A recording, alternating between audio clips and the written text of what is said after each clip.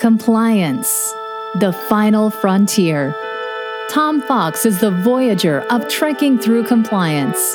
His mission? To explore the original series and seek out and share what it can teach you about compliance. Here's your host, Tom Fox.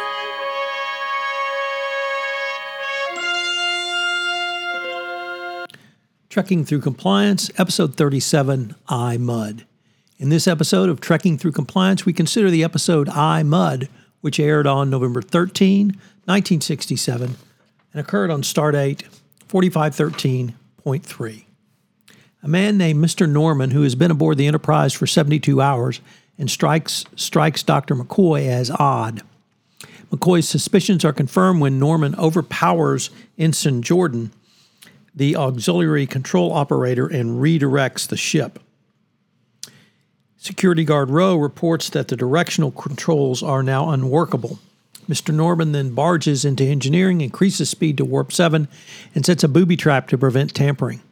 He hijacks the Enterprise and takes it on a 4-day trip to an uncharted planet of robots who exist solely to serve humans.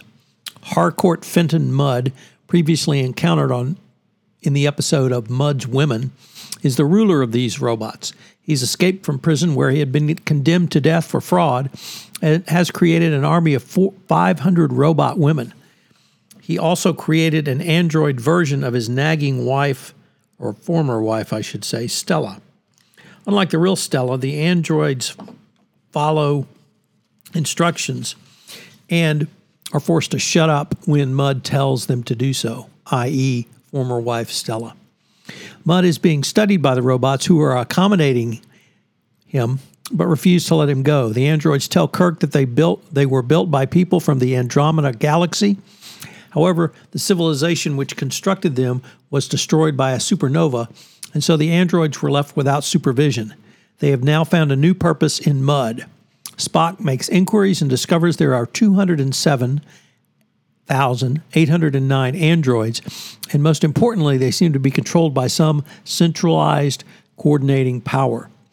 Mudd beams androids aboard the Enterprise and then sends down the entire crew. Chekhov is fascinated when he finds that the female robots are programmed to carry out all the activities of which human females are capable. Uhura does not find captivity so unpleasant when she is promised immortality.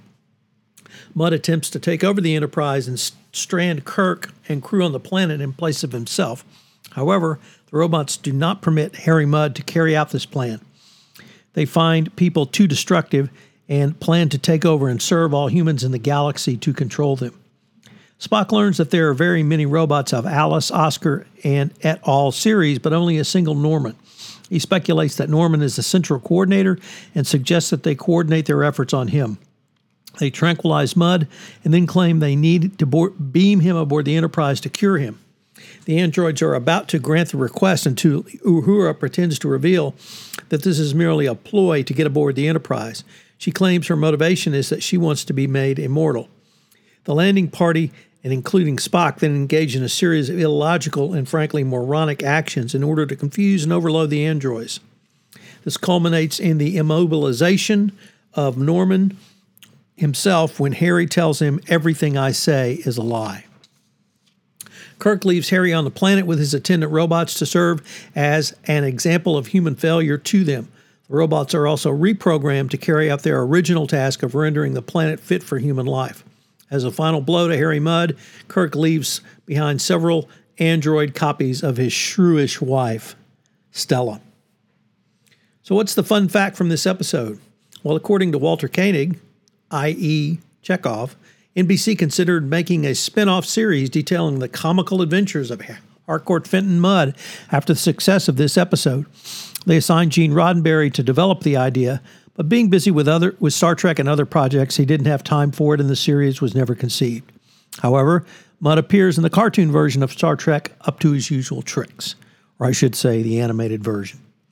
So what are the three compliance takeaways from this episode? Well, the first one is that will AI ever take over compliance? And the answer is clearly no. There are those, of course, who don't want AI or, in fact, to technology in compliance, but those are generally lawyers who are afraid of losing their cachet and power as lawyers. They fail to understand that compliance is a business process, and that as a business process, you don't need legal skills, you need business skills.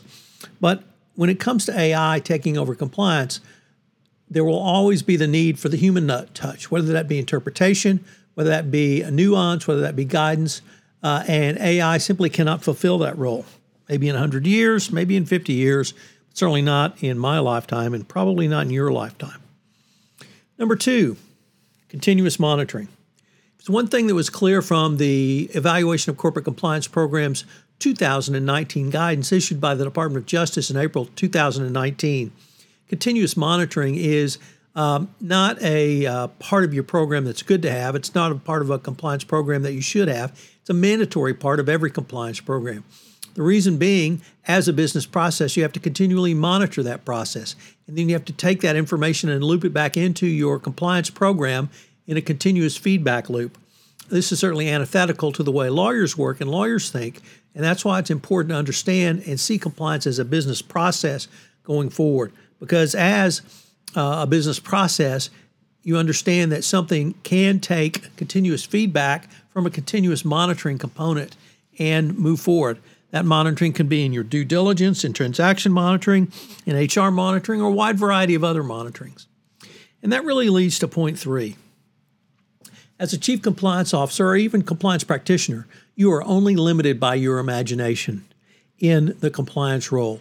If you take a look at the way the humans defeated the robots, in this case, or in this episode, it was through illogical and frankly moronic actions and acting. You don't have to be moronic in your work as a compliance officer, but you can be creative going forward. Join us tomorrow where we take up the episode Metamorphosis. If you enjoyed this episode of Trekking Through Compliance, you can help it grow by sharing it with the biggest Trek fan you know. This podcast is a part of the C-Suite Radio Network. For more top business podcasts, visit c-suiteradio.com.